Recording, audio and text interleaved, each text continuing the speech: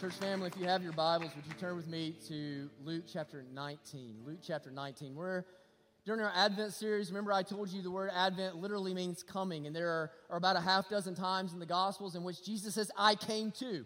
So he's literally telling us the purpose of his first Advent, and we're going to see he's going to give us hope for his second Advent. We're going to see the second of those here in the Gospel of Luke chapter 19. You'll find this particular phrase that I'm referring to in verse 10. So we'll get there. We'll read the first 10 verses together. Luke chapter 19, very famous story. I've always wanted to preach it and never have. He entered Jericho and was passing through, Jesus being. And behold, there was a man named Zacchaeus. He was a chief tax collector and was rich. And he was seeking to see who Jesus was, but on account of the crowd, he could not because he was small in stature.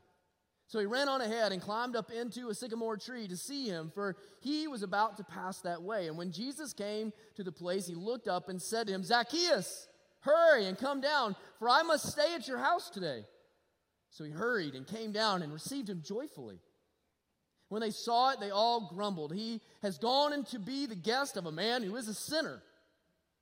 And Zacchaeus stood and said to the Lord, Behold, Lord, the half of my goods I give to the poor, and if I have defrauded anyone of anything, I restore it fourfold. And Jesus said to him, Today, salvation has come to this house, since he also is a son of Abraham. And here's our phrase, for the Son of Man came to seek and to save the lost. Let's pray to the Lord together. Heavenly Father, how thankful we are that Jesus came for us. The lost that are being described there is me. It's us. It's together. It's not just Zacchaeus. It's not just Luke. It's us. Regardless of where we've been or what we've done or who we're known as, that Lord, the Lord Jesus came, and he came for us. And so, God, I pray that every person here would just rejoice in the good news of the gospel. I pray that the beauty of the gospel would be unfolded before us in clarity and in high definition, maybe in a way that we've never seen it before. And I pray, oh Lord, that someone perhaps is here, they don't even know why they're here, that today, oh Lord, you would meet them with Jesus and save them. So Lord, I pray that the saved would be edified and encouraged, and I pray that the lost would come to faith in Christ today. And we ask these things now in Jesus' name. Amen. You may be seated. So I was in the 5th grade, the first time I ever remember being aware of my clothes at all. One of my friends came up to me and he said, this person in our class had said that Cody needed some shoe advice. Okay? Now I was 10 years old, and never before in my life had I thought about my shoes. Okay? But I remember looking down and just being humiliated and embarrassed. Now look, my shoes were fine, okay? My mama didn't send me to school with bad shoes. But my shoes were just the way that a rambunctious, outside-loving little boy's shoes look after a few months of wear, right? But I was so embarrassed, and I was so just humiliated in front of my whole class. And I remember I went home, and of course, I told my mama, right? Because that's what we do. I went home and I told my mama, and she was more upset about it than I was, I think. And it was Christmas time. And I'll never forget this. My mom, with tears in her eyes, she goes back, and wherever she had my presents hidden, she'd already bought me a pair of shoes. My mom comes out, and y'all, she's got a pair of Nikes with her, and they are bad. You know what I'm saying? They are awesome. They are awesome. And I remember putting on those high-top Nikes. By the way, high-tops are back in. I didn't even know this. I put those jokers on, and I strolled in to Miss Hubbard's 5th grade class the next morning like I was James Dean. I mean, chest out, walking with a strut like a baller, you know? One of the worst feelings in the world is when you feel like an outcast in the midst of a group of people that you want to belong, isn't it?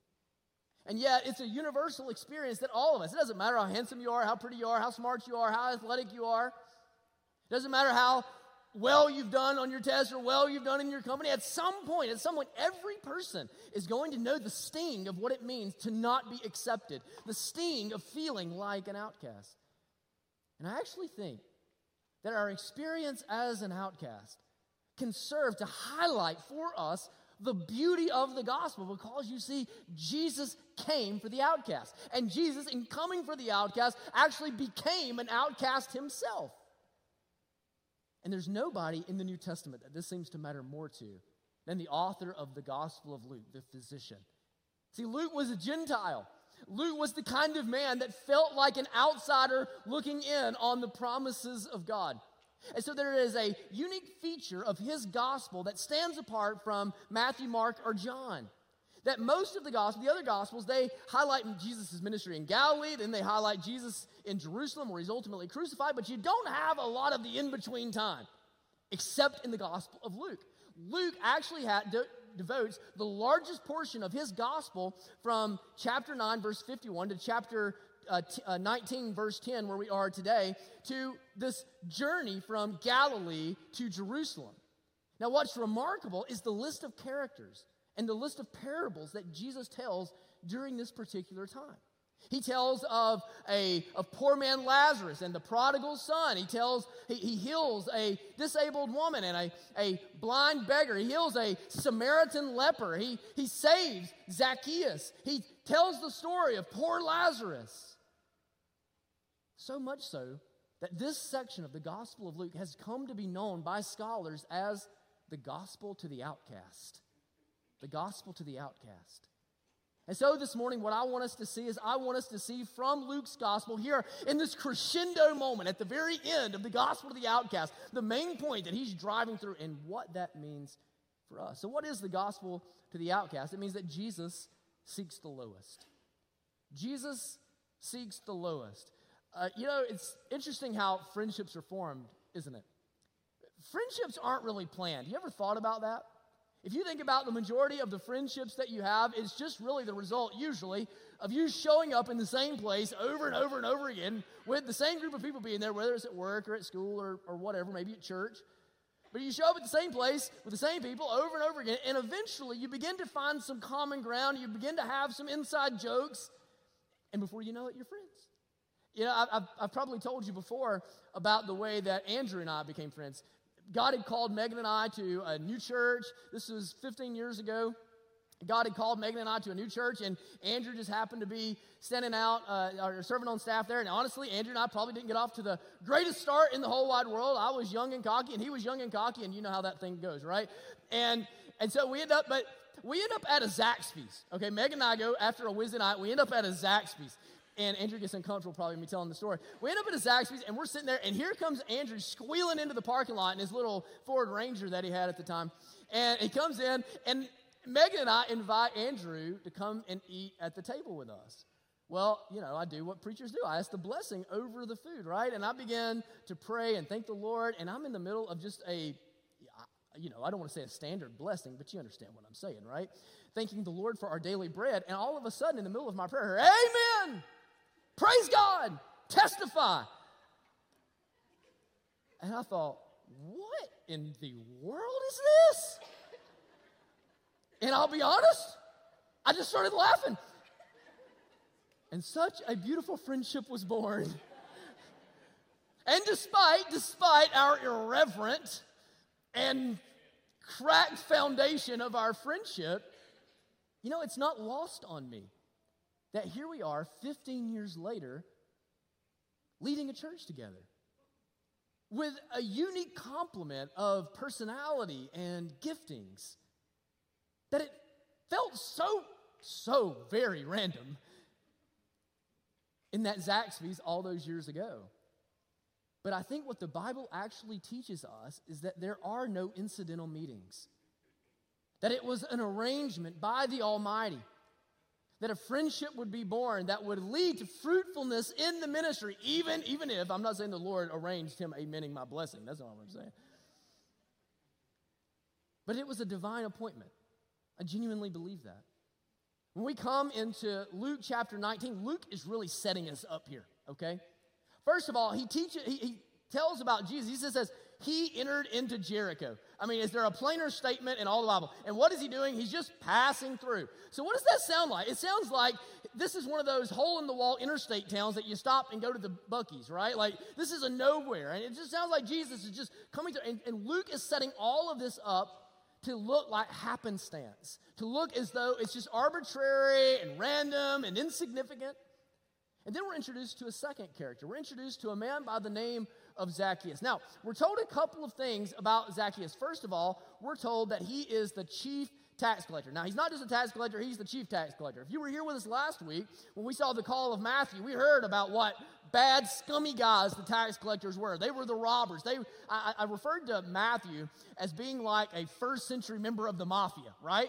Well, if Matthew was in the mafia, then Zacchaeus was the mob boss. Okay? He was the top guy. That Zacchaeus was the guy that was so good at robbing his fellow countrymen that Rome said, you know what? We're going to put you in charge of all the crooks. Like, you're the lead guy.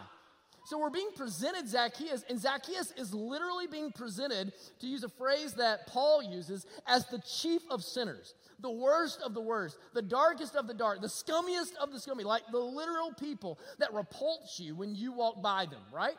That's not all that we're told about him. We're also told that he was rich, Now, that may not seem very consequential to us when we read that, except one chapter before, in Matthew chapter 18, Jesus says something that's still lingering in the minds of the readers when they come into chapter 19. What does he say?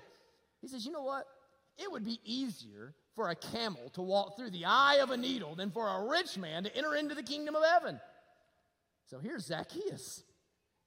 And Zacchaeus is the chief of sinners, the worst of worst, the scummiest of scummy, the mob boss, and because of that, he has literally swindled people out of all their money so that he's rich.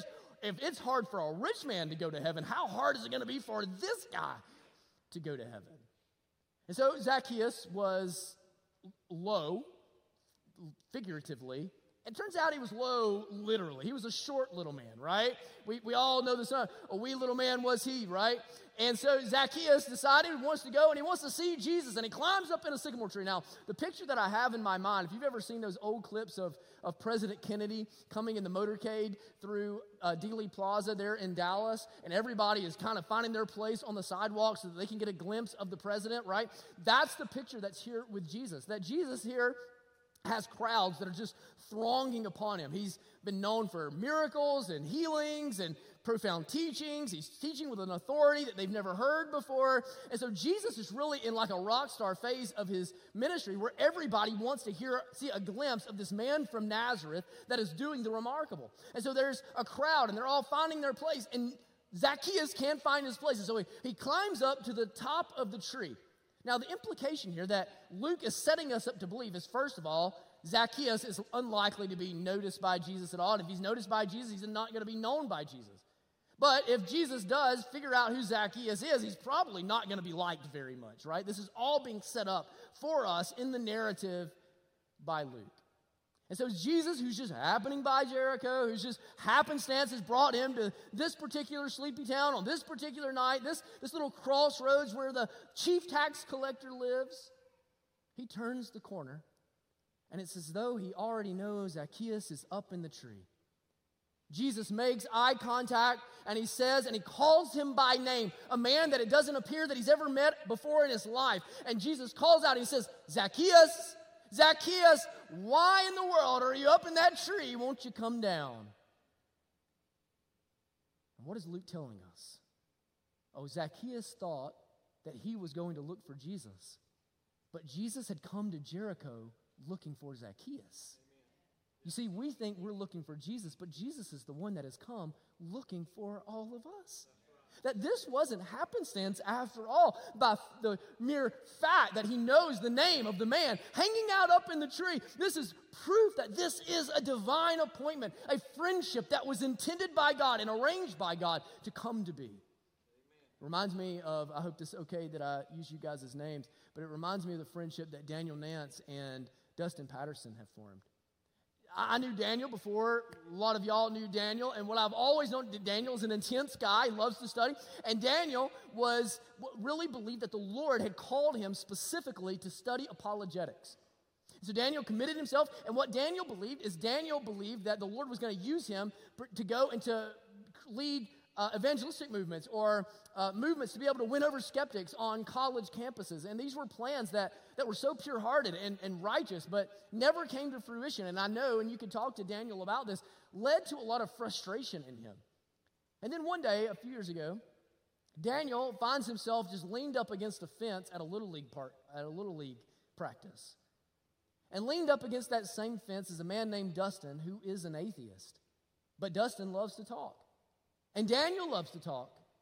And it turns out that Daniel, though he believed he was preparing for something, had been preparing for this very moment all of his life. And within a couple of months, you know what happened? We baptized Dustin. Now, it seems like happenstance that they just leaned up against the same fence on the same day. It just seems like happenstance that Daniel had been preparing and studying so that he could defend the faith and give credibility to the faith and give an intellectual account of the faith. But when you put all the story together, brothers and sisters, can you say anything other than through Daniel, Jesus had come looking for Dustin? You know, I don't really know why you're here this morning.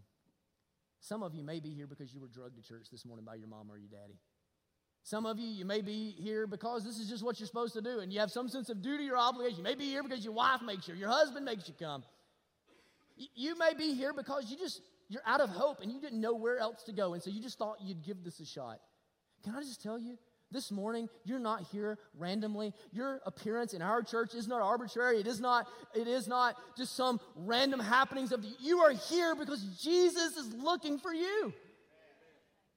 That even today, there's a divine appointment that you would hear the good news of the gospel for the outcasts. You see, there are no incidental meetings and there are no insignificant invitations. Jesus really responds to Zacchaeus in a very strange way when you think about it, doesn't he? I imagine that when Jesus called out to Zacchaeus, it probably, when Zacchaeus heard his name, sent a chill down his spine, right? I mean, Zacchaeus has the most infamous and notorious name in all of Jericho. Nobody wants to know about Zacchaeus. And so he has to assume that if the Messiah, if the rabbi, if the teacher is going to say anything to him and knows him by name, that what he's going to do is he's going to undress him and excoriate him and humiliate him before the crowd. But look at verse 5. Jesus says something instead that's very strange. When Jesus came to the place, he looked up and said to him, Zacchaeus, come down. What? I must stay at your house today. Jesus does to Zacchaeus what you don't ever do to a southern woman, right? He invites himself over, right into the house. Now, we might be prone to believe that this looks like being very forward or perhaps even unpolite. But I want you to think about what this meant. When Zacchaeus heard those words from Jesus, he heard words that he wouldn't have heard from anybody else in all of Galilee. Zacchaeus, I want to be with you.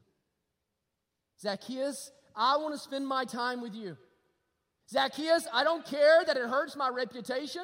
I don't care that it ruins my standing. I don't care that it lowers my social status. I don't care what the Pharisees think or the Sadducees think or the temple thinks. I don't care that everybody else says that you make them unclean. I don't care. Zacchaeus, I want to hang out with you.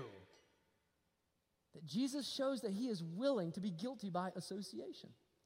But there's something else there. If you go back to the beginning of the gospel to the outcasts and you look there in Luke chapter 10, during that same section, the same section in which you're seeing this journey of from Galilee to Jerusalem, this gospel, there's something else that's happening in that same period of time. And what you're seeing and glimpsing is really Jesus' apprenticeship of his disciples.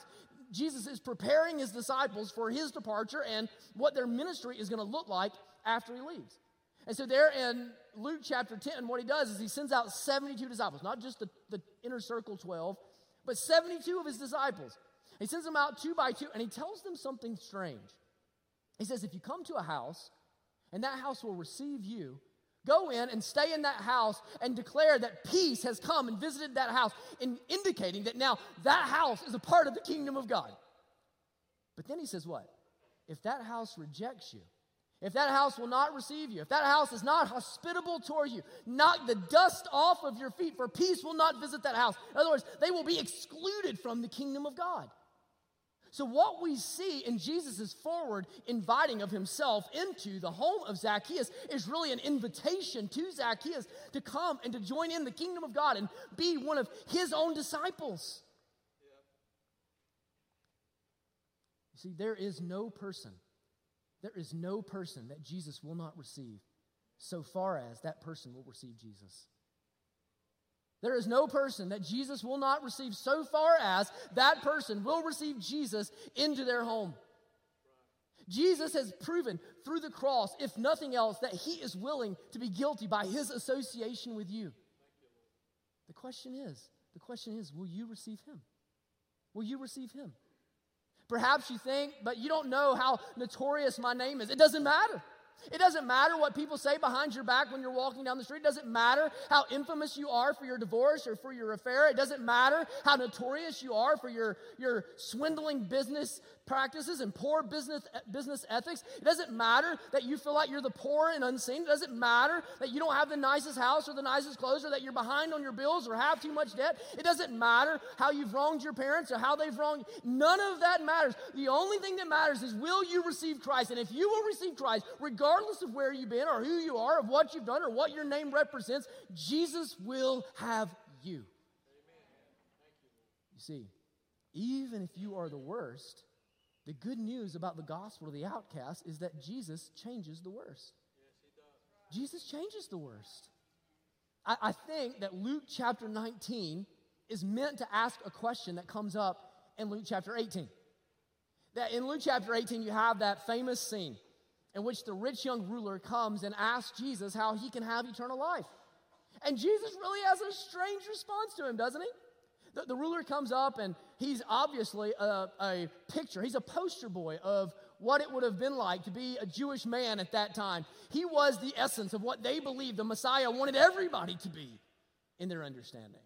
And so he comes up, and he's apparently already, even at a young age, become an elder in the synagogue. It means he was held in high esteem. He's wealthy, which means that in their worldview that he had experienced great blessing from God and favor from God.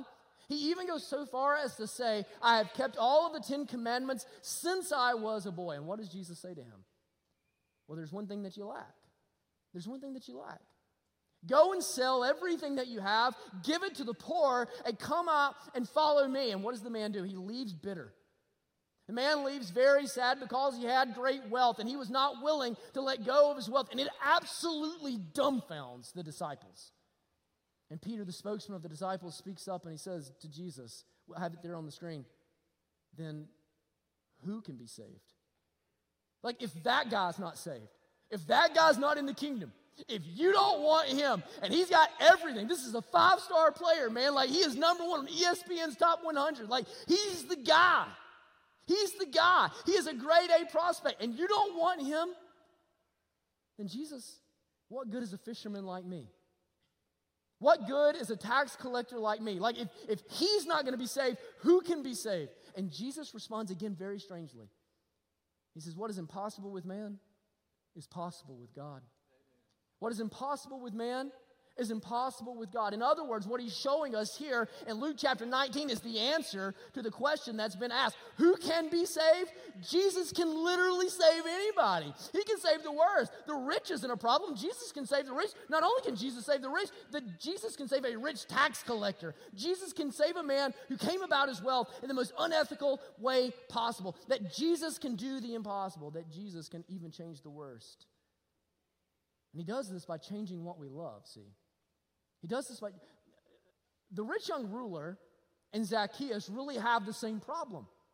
They have the same problem. It just manifests in different ways. For the rich young ruler, it manifests in his desire to diversify his portfolio and be able to add eternal life, but an unwillingness to let go. He's trying to prove how impressive he is and have all of his I's dotted and his T's crossed. For Zacchaeus, it manifests as stealing and swindling and trying to accumulate great worth. But at the center, they both have the same operating center: selfishness, self-reliance, living to make sure that they take care and get what they want and to secure what they believe will ultimately bring them peace and security and happiness.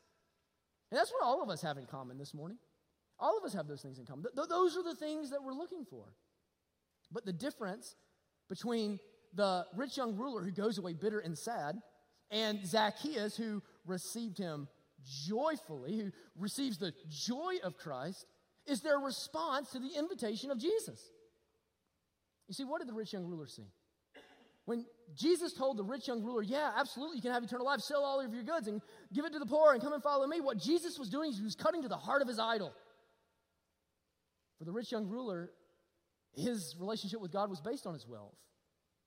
And his security and his happiness was found in the money that he had. That it meant that he was somebody, and it meant that he didn't have anything to worry about. It meant that not only did he not have anything to worry about, but all of his family was secure. It showed happiness and peace and security were all assured for him by his wealth, and he couldn't for a second think that he could let go of it.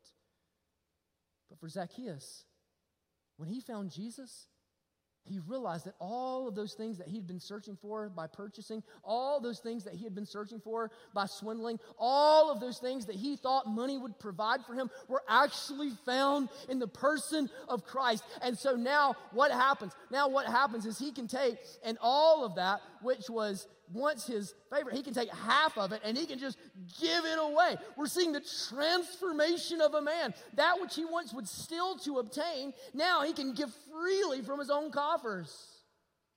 That what we're seeing in Zacchaeus is the dismantling of an idol. The dismantling of an idol. And this is what it always looks like when we come to the person of Christ. Can I ask you, what do you live for? And what do you love? Are you like the rich young ruler? Do you love money? You may probably never in a million years say it out loud, sure. But honestly, how much of your life is centered on earning money and saving money and spending money and nurturing your money and making sure that you have enough money? So much so that you might feel like your peace and your security and your happiness are actually tied to your nest egg. Brothers and sisters, is that not how we're supposed to talk about Jesus? Does that not reveal in us an idol? But it doesn't have to be your money. It can be your status in the community. It can be your position in the company. It can be even something as wonderful as your own family. What do you live for and what do you love? Because if it's anything other than Jesus, what you have is an insecure happiness and an insecure peace that is apt to leave and abandon you in a second. That what you actually have is you have an idol in your life, that Jesus has come, that you might be transformed and set free. Because you see, when Jesus changes what we love, he changes how we live. When Jesus changes what we love, he changes how we live. There's something really subtle here that if our experience with the big story really helps us to unpack and to understand. Do you remember what we said the purpose of the new covenant was? The new covenant was to come in and it was to transform your life so that now you don't keep the law that God would be approved of you. You keep the law because you want to keep the law, because you love to keep the law, because you love God, and God has transformed you. He sent your spirit, and he's given you a new heart. Remember, you took away from you the heart of stone, given you a heart of the flesh, caused you to walk in my statutes. This was Ezekiel 36, Jeremiah 31. We remember all this, right? We've just covered this in the big story. See, something remarkable happens with Zacchaeus. It says, and if I have defrauded anyone of anything, I restore it fourfold. Fourfold. Now, first of all, what we're seeing is that for Zacchaeus, his repentance wasn't theoretical. His repentance wasn't just something that he did in his head that never actually had any practical bearing in his life. That his repentance was real, and that Zacchaeus was committed to making his repentance at least as notorious as his sin had been. And I think that's a good principle for us. But this idea of the fourfold, did you know that this isn't chosen at random? That Zacchaeus is not just being hyperbolic and saying, I'm going to give them back a whole lot. It's actually found in Exodus chapter 22, verse 1. If a man steals an ox or a sheep and kills or sells it, he shall repay 5 oxen for an ox, or 4 sheep for a sheep. But what do we see in Zacchaeus' life?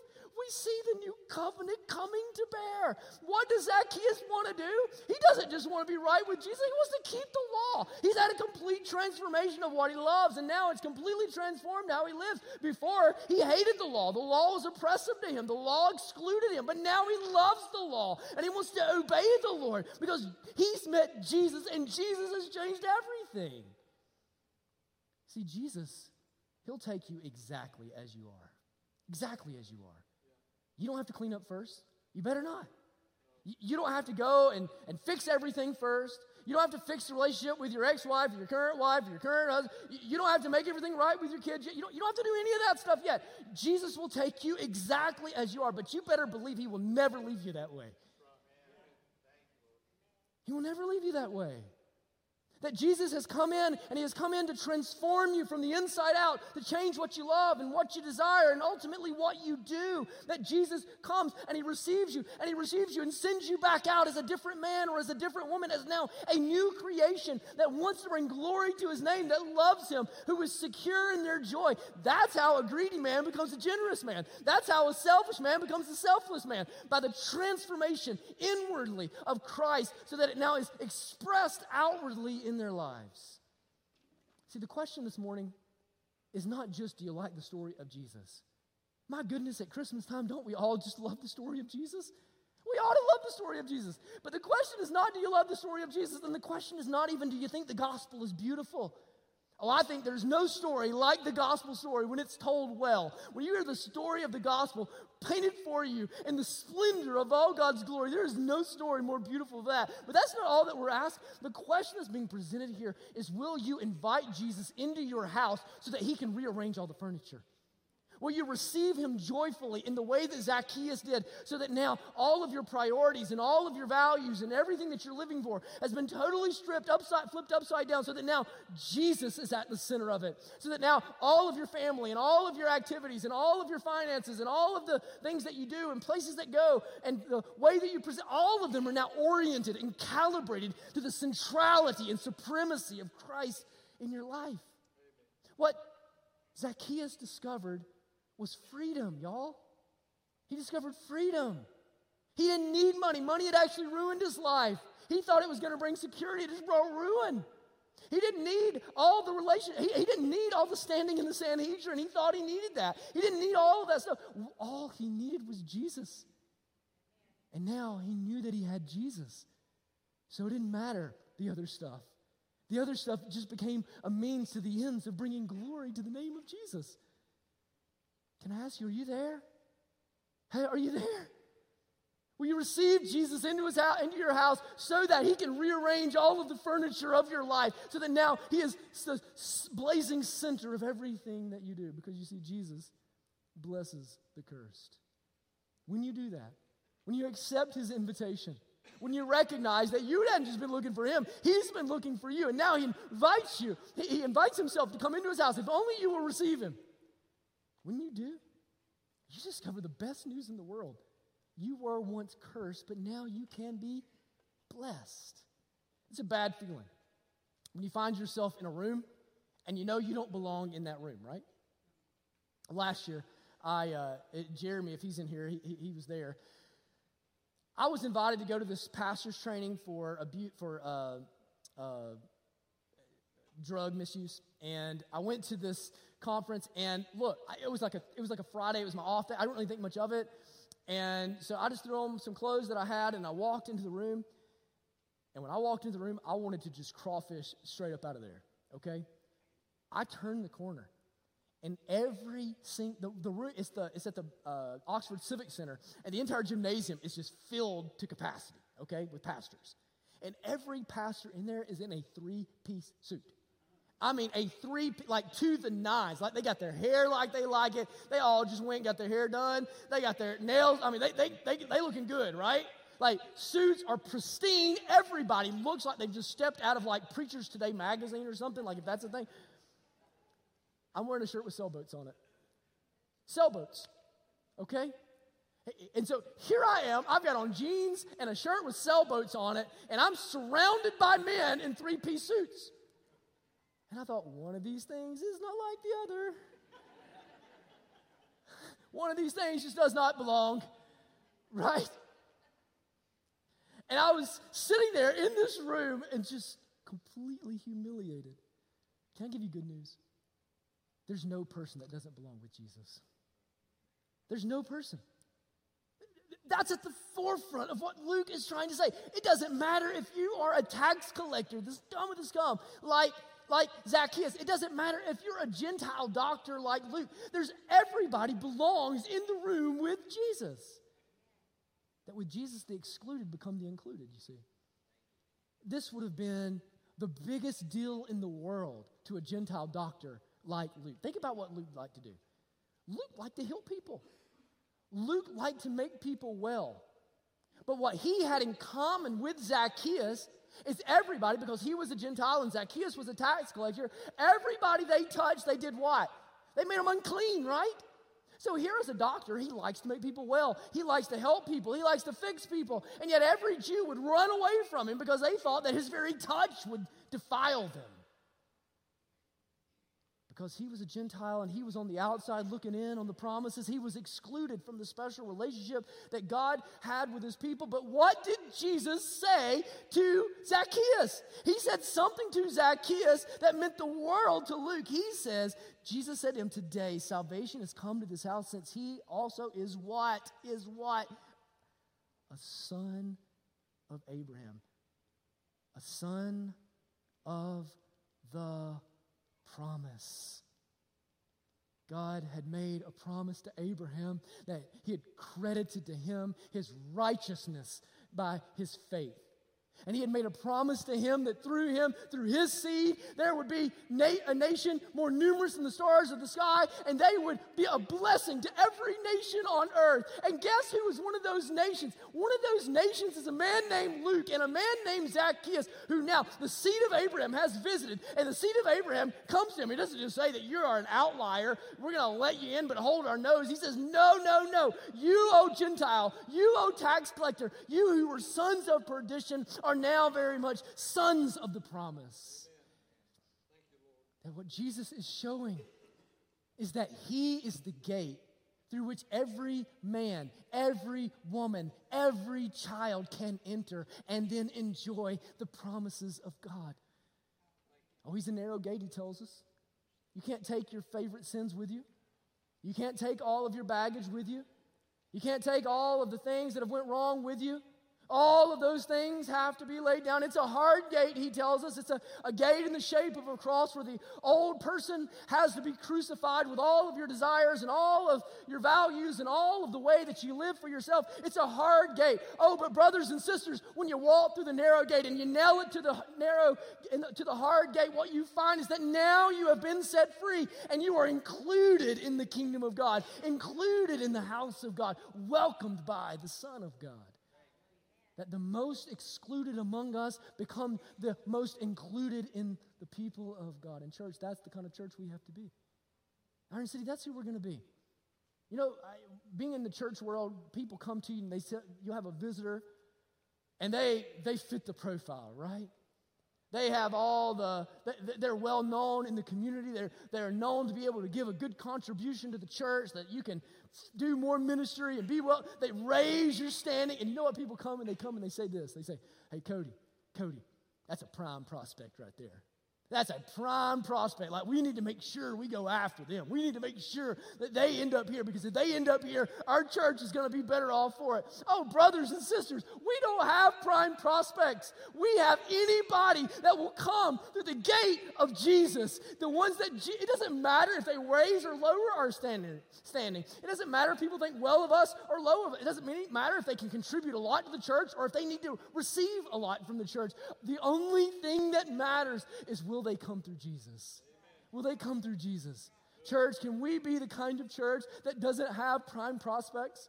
Can we be the kind of church that doesn't go looking for the rich young ruler, but instead is on the mission to find Zacchaeus and the poor man Lazarus? Can we be the kind of church that goes after the outlier that look excluded from the promise and show them the gate of Jesus?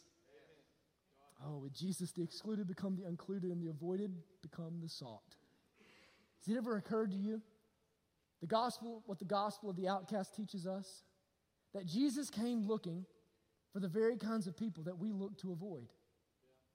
Jesus came looking to find the very kinds of people that we look to avoid.